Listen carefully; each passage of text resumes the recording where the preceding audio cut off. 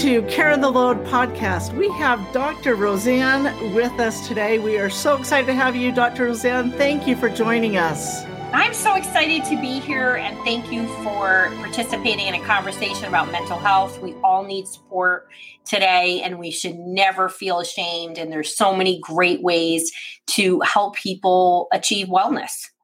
There sure is. And I think just what you touched on right there is it's not something to be ashamed about. Before we really dive in here, let me let our listeners know a little bit more about you. You are a trusted and beloved pediatric mental health expert, and you show parents how to turn around their children's anxiety, mood, attention, and motivation and their snarky attitude with proven holistic therapies.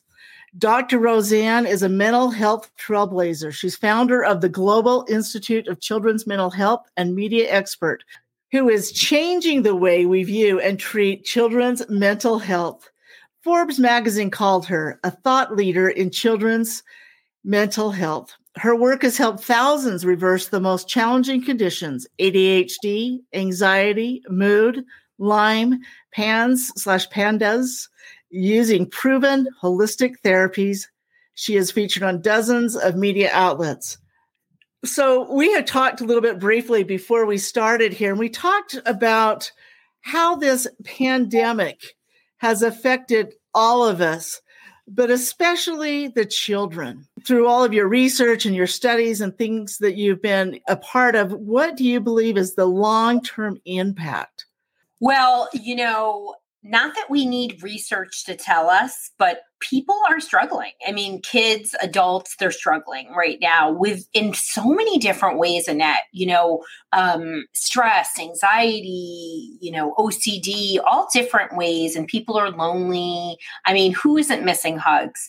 But through research right now, we have survey research that's coming out of the United States. It's starting, but first, the pandemic started in Asia. So we have research in Asia and Europe. And long-term effect, what we're seeing is that, if somebody had COVID in the family, that the members in that family obviously experienced a lot of worry and stress. There's a lot of worry and stress around COVID. And some other research, the American Psychological Association has research showing that the Stress in America survey, which is a survey they do every year and have for many years, no surprise, 20% of adults are showing increase of anxiety over the year before, and 70% of parents in the U.S. say they have stress due to pandemic parenting and teaching their kids from home. So, we're experiencing a lot, and that is not a surprise. The question mark, Annette, is what are the long-term impact, right? What's going to happen? And I think there's no easy answer to that. But if we look to other issues, whether it's traumatic events that have occurred like 9/11 or other major events, here's what we know about massive stressors in trauma, the worst circumstances. There's a number of factors that determines how well people recover. So first of all, what you bring to the table is what determines how you get through it. So if there's a prior history of trauma, if there's a prior history of a lot of clinical issues, this is more likely to hit you harder right now, right? We're all isolated. We're not doing physical activity in the same way. People are eating a lot. And the collective world is like really cranky, and people seem to be lashing out a lot, and there's a negative effect, right? I honestly, in my 30 years, have never seen more people be irritated and angry over benign things than I have right now. And so that's an impact, right? So that is a major impact. So what are your prior circumstances? And then also, what's your resiliency? Right? If you are a resilient person, if you're somebody who it doesn't view stress in the same way, you're going to fare better during this time. And then there's other factors, right? Are you living in a home where there's been a loss of income, or you've had to move, or your parents are very stressed. So all of those factors are going to impact how well kids are going to return to the world, how well adults are going to function right now. And obviously, the more resilient, the less stressors a person has, they're going to do better. So this is a fascinating conversation and topic. And I think that one of the things that I'm thinking in my mind is, first of all, I have to say, I love part of your bio there where you talk about the snarkiness of kids. None of us have had snarky kids before. And I didn't know that was a clinical term, but apparently it is. I'm not saying it's clinical, Mark. I'm just saying it's right? Great descriptor. I'm a mother of a teenager, But we all can appreciate that, those of us who have had snarky kids. But as you're sharing your thoughts with us there, I understand that there are clinical issues that are coming out probably more so now than ever before. What are some of the signs that maybe parents could be looking for, or maybe some of the things that they've even seen during the last 13 months with their children inside the house more? Such a fantastic question, because, a really startling statistic for most people, but it isn't a surprise to me. NAMI, the National Institute of Mental Health, in 2019 said that through research that it takes 11 years from the onset of a mental health problem before somebody gets appropriate help. And I know that's shocking to people, but I'm going to tell you, I see it every day. So what are some of the signs and symptoms that we need to look out for? So first of all, kids show us their distress, okay? They're not going to say, Mom, I'm having a rough day. I want to talk to a therapist. They're going to show signs like irritability, changes in behaviors, sleep problems, anger, stomach aches, headaches. They're going to show somatic signs of anxiety and depression. And that's what parents need to look for. And also, one of the biggest problems, Mark, that parents, face is that they may suspect there's a problem, but in our American culture, we use grades as a benchmark of mental health. And when we use grades as a benchmark of mental health, it's never a good idea. Most people with mental health issues, kids and adults, are highly functional in some area of their life.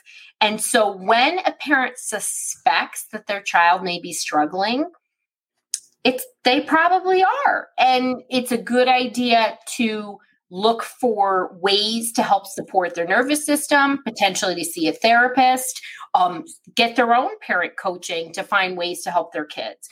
But many, many kids live with anxiety, depression, OCD, other clinical issues, and do well in school, but struggle in some other area, whether it's getting along with their siblings or having friends, or maybe have social anxiety. I see that a lot. So we have to stop that in our culture to use the grades as a benchmark. There was a time, I think, in all of our lives when maybe our parents, it was if you were experiencing some difficulties, it was a suck it up, a buttercup type of a moment, And I think that we grew up with the kind of a stigma that you don't need to see professional help. Professional help is for the weak. And son, daughter, you're anything but weak. Do you find that cross-generational issues exhibit themselves when we're trying to deal with our children's mental health? For sure. I think there still is, listen, we've come so far. This is my 30th year in mental health. And I do feel like the conversations about mental health today are so much more open, right? I couldn't even imagine some of these conversations, right? That we're having about a lot of different things in different ways. And there's a lot of positivism around it. But we also have a very archaic mental health system. And our mental health system is largely based on that you have a clinical issue and we think there's a magic pill for things, right? So when you talk about fixing it, people are now believing they can take a pill and not do behavioral therapeutic work. We're moving away from that, and that we somehow think, okay, I'm going to take an anti-anxiety medication, but I don't have to stop these behaviors, these worries I have. I don't have to do that work because nobody wants to feel uncomfortable anymore. So even though we're more open to therapy, it was the number one New Year's resolution going into 2021 was to go to therapy. So wow. How cool, right? I mean, it's amazing. Yeah. It also meant people were totally stressed out by 2020. But and it replaced you losing weight.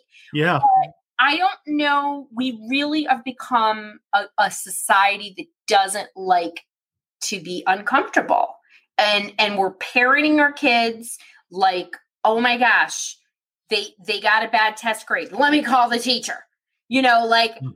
Nobody wants to have stress tolerance, and having stress tolerance is resiliency, is where you learn how to cope, because as you know, life doesn't go the way you think it's going to go. And you have to have internal resilience to deal with things. So as much as I love this conversation that we're having about mental health, we do not have a system that it's teaching people really how to reduce and reverse those symptoms and how to build coping skills. It is not set up that way. And really, when you brought up the part about parenting and trying to fix all the problems that our children might have, you didn't get great test score or the participation trophy because you don't want anyone to feel bad that they didn't win the championship. Right. We take these things away, or that, one of our children may have made a really dumb mistake and we want to fix it without there being consequences. That's right. And those are the things that help to build the resiliency when we step back and say, well, sorry, son or daughter, but that was a really poor choice, but now you get to deal with this over here. And I think that sometimes we're afraid. We're afraid of what people will think of us if our children fail at something or they're not the best. And so we want to fix it as opposed to helping them to gain these skills and get to the root cause of whatever that mental health issue might be, or that anxiety or that depression. Maybe more so now than ever. And, just case in point, we have a daughter that teaches the 5th grade, and she's been teaching for how many years now? It's 10, probably about 10 years. And we love parent-teacher conference time because she comes back with some real doozy of stories there. And it seems to be that the stories that she's telling us are focusing more and more on the why the child isn't able to produce at the level that she thinks that they're able to produce, but there's excuse after excuse after excuse. Are you finding that as well? There's so many layers to this, Mark. There's a reason why I have a magic wand at my desk. Because as I just did right before this podcast, 3 times I pulled it out in my intake to let them know that what our treatment was going to do was not going to be a magic wand. So, we are becoming a fast food, quick overnight society, right? And we don't want to work. We don't want to do things. And I talk about reversing mental health issues. Nobody talks about that. And it's a combination of using these evidence-based approaches, holistic approaches, but it's a combination that also includes behavioral change and doing things that require practice and effort. Just like Annette said, letting our kids fail, right? That's what learning through your young adulthood is all about, right? We were allowed to fail. We were allowed to make mistakes. It didn't show up on Facebook or in a group chat. And I think that's a part of it. And not everybody was an A student. I wasn't an A student until I went to college. I'm just going to tell everybody I did okay. I graduated early with my doctorate. And so it is a very different time with a different set of circumstances. So what does it boil down to? first of all, we as parents are overworked and maxed out, right? But we don't know how to do things in a long term. Yes, you could say, oh, we do it in athletics, right? But we have to build this tolerance. We have to do things in an order, and there is no quick fix, right? And I also think what's really interesting about school is, boy, these kids are pushed hard. And there is a lot of expectations for these kids that are not developmentally appropriate. So your daughter's been teaching 10 years. I'm going to tell you that, I'm a trained educational psychologist. And up to a couple of years ago, I was doing neuropsych testing, psychoed testing. And 10, 15 years ago, what kids did in school was different than what they're doing now. And a perfect example of that is about 10 years ago, maybe 12, what a kid did in first grade was very different. And now the third grade work is now expected in first grade in terms of writing. And so there's dual sides to this. We're asking kids to stretch themselves in a way that doesn't make sense. And then the other way is we don't want our kids to have to work as hard either. So it's a very, very complex, multifaceted issue in terms of education. But I also believe we're not allowing our kids enough play and free time, which the research says results in greater success financially and academically and greater happiness. I agree with everything you're saying. And I think I like you even more, Annette. Thank you. We overschedule our children. We cover for our children. I think that's the one thing that upsets our daughter the most is, as a parent, don't try to make up the excuses. Just accept it. Okay, we'll go home and we'll work on this. Yeah. But that overscheduling so that they are busy from sunup to sundown instead of being able to go out and play, hide and go seek or kick the can or whatever and get off the devices. There's so much healing and learning and growing that comes just with playing. And that's why so many kids had a hard time during the pandemic.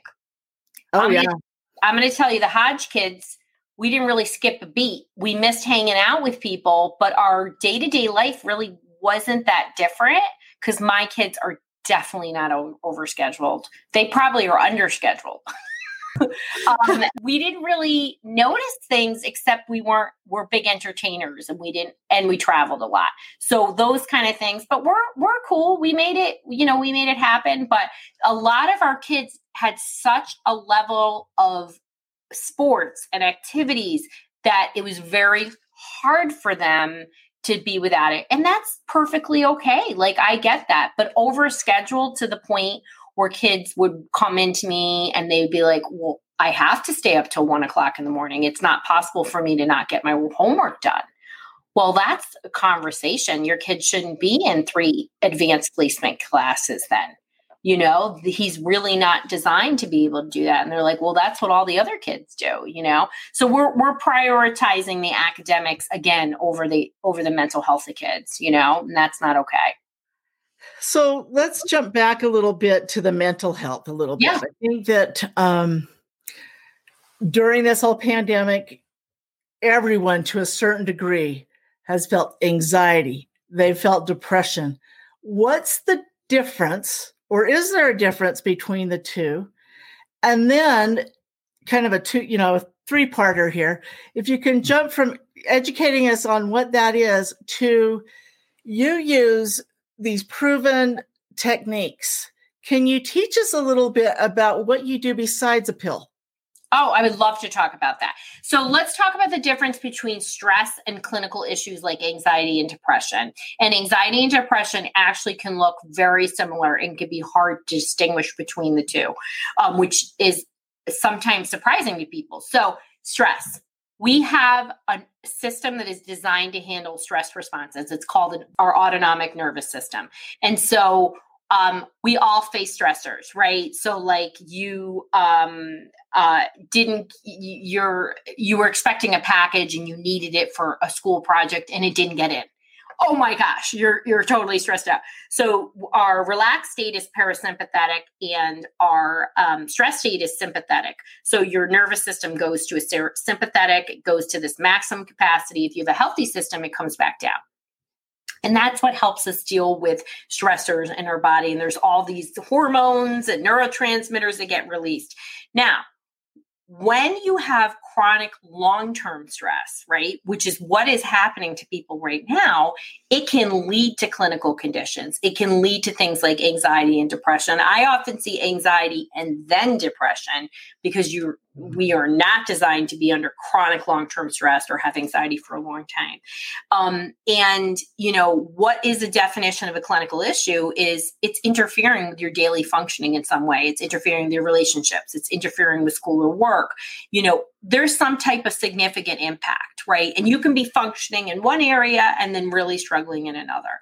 And so, anxiety, we talked about some of the symptoms of anxiety in kids, but anxiety and depression, how they can overlap and look the same is, and you can have sort of these internalizers and externalizers, right? So internalizers are people that hold it in, maybe withdraw, maybe get emotional. Then on the externalizer side, you can be angry, easily irritated, more volatile. And then there can be an overlap and sort of a mishmash in the middle. And anxiety and depression can look very much the same. We always think that a depressed person is somebody who's like not getting out of their bed, but they can also be that highly volatile, angry person too, as well as an anxious person can look like that. So it has a lot to do with a clinical intake and helping people to understand that. And, there are lots of ways to treat anxiety and depression, OCD, other clinical issues, right? Social anxiety, whatever is going on. And a pill is only one way. And in mental health, we think everything is biochemical. I'm here to tell you that it's often not biochemical and it's not often genetic. What are some of the biggest reasons is chronic long-term stress, inflammation, and stressors, right? Stressors. Yes, there's a biochemical impact, but it doesn't start with biochemical. And, thanks to good marketing, we all think that a pill is going to fix it. So let's talk about, we know some of these sources, which might be surprising to people, and inflammation. It's a known associated issue with a source of mental health issues. And I didn't even mention infectious disease because COVID, Lyme disease, Epstein-Barr, many other infectious diseases can lead to mental health issues. So some of my favorite treatments that are evidence-based, and I talk about in my book, It's Gonna Be Okay. And I named my book, It's Gonna Be Okay, because it's what I tell every parent that I work with. We need to hear that when we're struggling. And I always have a path. If you're willing to trust me and willing to, do the work, there's always a way to make things better, right? And it starts with mindset. But what are some clinical ways that we can improve our mental health? So number one, breath work. So really trying to regulate your breath is hugely positively impactful on your nervous system and your mental health. And my favorite type of breath is a 4-7-8. So you're breathing in for 4, you're holding for 7, and you're exhalation for 8 seconds. It can be quite traumatic, and it's the quickest way to regulate your nervous system. I'm a big fan of meditation. I'm a big fan of prayer, gratitude journaling. These are all ways to really get at that subconscious and to help proactively regulate the nervous system. We can't just wish we're going to feel different. We have to make that time. And it can be as little as 10 minutes a day. If you're really struggling with clinical issues, you want to try to do that at least 3 times a day, 10 minutes a day. And when we get our nervous system down into this regulated state, and the more we practice that, the more things change. Now, Annette, you and I were talking before we started this conversation, and I am a neurofeedback provider. And it is an amazing tool, right? It is an amazing tool. It's something that I personally have used. And that was one of the things that caught my eye when I started researching about you, is that you were a neurofeedback provider. Yeah. And it's not something that we often hear. So share with everyone what neurofeedback is. Yeah. So neurofeedback is an evidence-based way to regulate the brain. It's been around 50 years. There's over 10,000 research studies, actually tens of thousands, and 3,000 peer-reviewed studies. And, I got involved in it because I was seeing more and more kids who just were not only not responding to medication and talk therapy, they were getting worse by it. And so, I went and looked at the microfiche. It was that long ago. And I found neurofeedback. And I was like, why are we not doing neurofeedback? It was pretty amazing. And I met a little boy who went and did it. And it just changed my world. And he was the most impaired kid I'd ever worked with in terms of attention. And he was so impulsive. Like, he was the kind of kid that if I turned to the left, he would literally be climbing the wall. Like, when you were like, what is he climbing? You know what I mean? And I had literally never worked with anybody like this. And I had worked with some pretty extreme cases. I was working in psychiatric hospitals. Fast forward, Alec, which is not his real name, is an adult and is one of the most chill human beings I've ever known in my entire life. And he's, happy and well-adjusted and successful in all the ways that you would want your kid to be successful. He's a pretty spectacular human being. But what is neurofeedback? So neurofeedback is based on something called operant conditioning, and you are essentially tapping into the subconscious, and you're learning through a process, and I'll visually explain it, a process of measurement and reinforcement to produce a healthy combination of brainwaves. So the technology is a computer. You're putting sensors on your ears and on your head, and after somebody like me determines what your protocol is, you're typically pushing down and increasing a brainwave.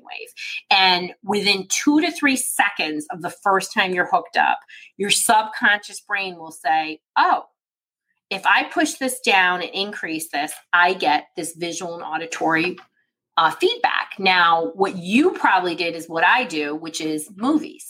So movies won't play if your brain doesn't change itself. Well, your subconscious brain, which is running the show 95% or more of the time, is literally says, oh my gosh, I got to get this darn movie to play. And it produces this combination of brainwaves. Now, just like working out, you can't go to the gym one time. You need a series of sessions. And most people are never doing less than 20 sessions. And it can be 40 or more, depending on your clinical issue.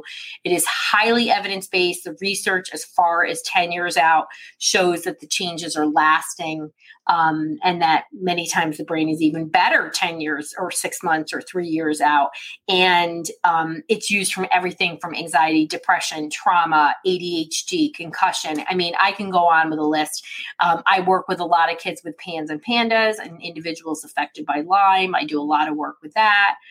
It's, as you said, it's a game changer in mental health for a lot of people. And it's shocking for people. They just are like, why didn't I hear about this? What's going on? Well, there's not a lot of us. There's people all over the world, and it requires an unbelievable amount of training. And it is a wonderful tool. It's really an investment in your health, and it's safe and it's natural and it's ridiculously effective. One thing that when you were talking, one of the thoughts I had, listeners need to realize that we're always conscious and we're always aware with what's going on. It's not like it's not hypnosis. No. Or one of those types of things, that some people may be concerned about. It's very much, I would sit back, like you said, and I'd watch a movie. Yeah. And it was amazing. And what it allowed me to do in my healing journey. And what happens is the brain gets dysregulated for a lot of reasons. Sometimes I have many cases of birth trauma. I have, your brain gets dysregulated over long-term stress. I do peak performance with executives that just through aging and chronic stress, where they're not as sharp. right? All the major athletes do this. So it's done for these peak performance things. Astronauts do it before they go to space. They're mandated to do this. A lot of musicians do this. It is why I was able to write 4 books in 4 months during the pandemic, one of which was 420 pages. So it really, didn't you feel like it crisped your thinking and calmed you at the same time? It really did. That ability to focus, that came pretty quickly. Yeah. In that. And that was it really helped regulate your sleep, that disrupted sleep pattern. It really helped to regulate your sleep, right? It did. Yeah. It really did. And I like how it's used all over. It's not just for those with trauma or ADHD or, whatever, all these different health issues and concerns, but in the peak performance as well. Yes. And I hadn't thought about that. Yeah. And, well, what's so interesting, Annette, is that sometimes people will come to me, and this is the most common situation that occurs is there's been a concussion, right? And they get to me by word of mouth or searching on the internet, and they'll say to me, I'm actually better than I was pre-concussion because I can do the peak performance stuff too, especially when there hasn't been a clinical issue before. But I mean, so many people have anxiety and depression, ADD and stuff like that. It's almost abnormal when I get somebody who's never had anything and then they have a brain injury kind of situation. So it's a really pretty amazing tool. And I love that you said I'm not controlling your brain. You are learning to regulate your own brain and get it into this healthy rhythm. We know exactly what the brain does. We know which areas are working and not when we're doing neurofeedback, and you're able to reinforce your own brain to produce that healthy combination of brain waves to get it reset, right? And I like to call it rewiring the brain, but the person is completely in charge, and it's a lovely, pleasant process.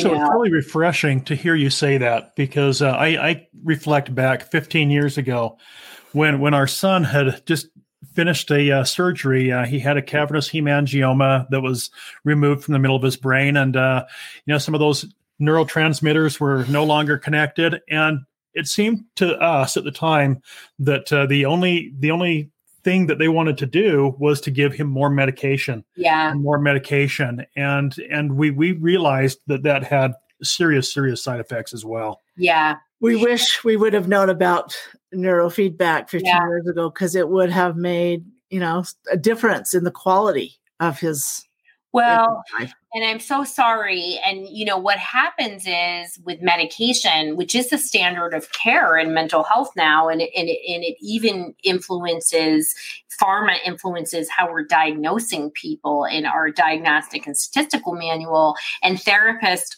feel that they can recommend medication, yet they don't feel comfortable recommending things like essential oils and dietary changes. And you can start a Facebook fight in 2 seconds in a therapist group by saying, what about an anti-inflammatory diet? Even though there's tons of research and there's no harm in nobody's ever been harmed by an anti-inflammatory diet. But what happens in psychiatric medication, every single psychiatric medication has a toxic effect. There is not one that doesn't. And so it becomes a matter of ADD medication. 100% of people in research have a side effect from ADD medication. So it becomes a risk, or I should say, side effect benefit analysis. People say, well, I'm going to tolerate this side effect because I feel better here, right? I don't even know if I get people who feel better here. Today, I had intakes where every single person said, I literally have never felt anything positive on these medications, right? So then what happens is you start Googling, and I'm a big fan of Googling, right? And finding information. You don't have to look too hard to see their evidence-based approaches, right? I created my book, It's Going to Be Okay. So you didn't have to be a Google MD, but it's got 40 pages of research. So I want people to know they have to be their own CEO and that they can do their own looking and deciding and evaluating. And we have to stop believing that pharma is going to be the answer, because what we need to do is we need to be scientific. We need to look to the research. We need to understand neuroscience, and we need to use that to inform how we better help people with mental health issues, behavioral struggles, social struggles, because boy, is this on the rise amongst our kids. Yeah. And we're not going to be able to manage what's going to happen. Forget about the pandemic. This is going on long before that. So May 11th is coming up pretty quick. Yeah. We've got something special happening on May 11th. Yes, my book, It's Going to Be Okay, is coming out on May 11th. It is going to be okay. It's going to be okay. My pre-sale link is up now. It's going to be on Amazon, and I'm super excited. I'm grateful. And this is my, I have done a boatload of media, hundreds of appearances. I've reached well over 2 billion people. We stopped counting that. And I'm really on a mission to let people know, we have to change how we're viewing and treating mental health problems, right?